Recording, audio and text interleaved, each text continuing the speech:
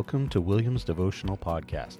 My name is William Rogers, and this podcast is a weekly devotional with inspirational messages and scriptures. My hope is these messages will help you in your day whenever you need that little something to lift you up and be inspired.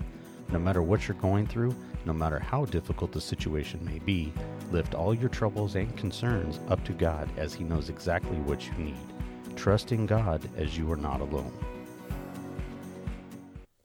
Blessings, everyone. Thank you so much for tuning in. Today's message is by special request, which you can request as well. Just email me at williamsdevotional@gmail.com. That's williamsdevotional@gmail.com. Today's message is called God's Measure for Forgiveness. For if you forgive people their wrongdoing, your heavenly Father will forgive you as well. But if you don't forgive people, your Father will not forgive your wrongdoing. Matthew chapter 6, verse 14 and 15. Perhaps you consider yourself a forgiving person, but you are now facing someone whom you cannot forgive. Whenever you struggle to forgive, you need to revisit what you were like when God first forgave you. Ephesians 2 indicates that you were foreigners and children under wrath. Yet God forgave your most grievous sin and rebellion against Him. While you were still rejecting God, Christ died for you.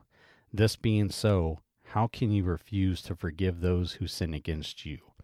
Your forgiveness is not a spiritual gift, a skill, or an inherited trait. Forgiveness is a choice.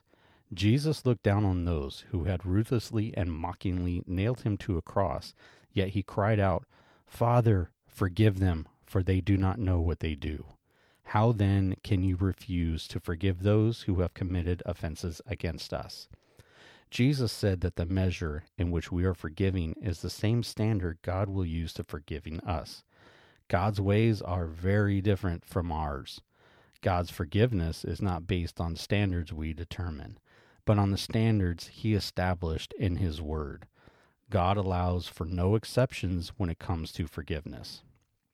As we truly understand God's gracious forgiveness in our lives, we will naturally want to express the same forgiveness to others.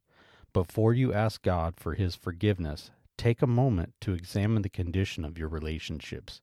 Would you want God to forgive you in the same way you are presently forgiving others?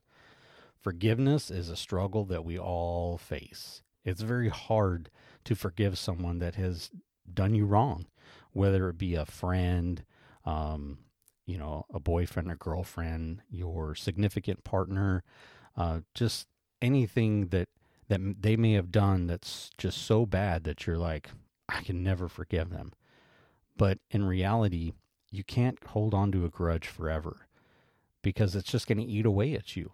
It's going to linger in the back of your mind, in the back of your spirit, and it's always going to be there. The most powerful thing that you can do, even though whatever they've done may be wrongdoing in their eyes, you must forgive them.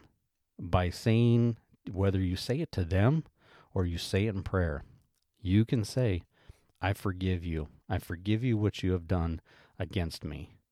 You may, not continue to be friends with them or associate with them, and that's your choice.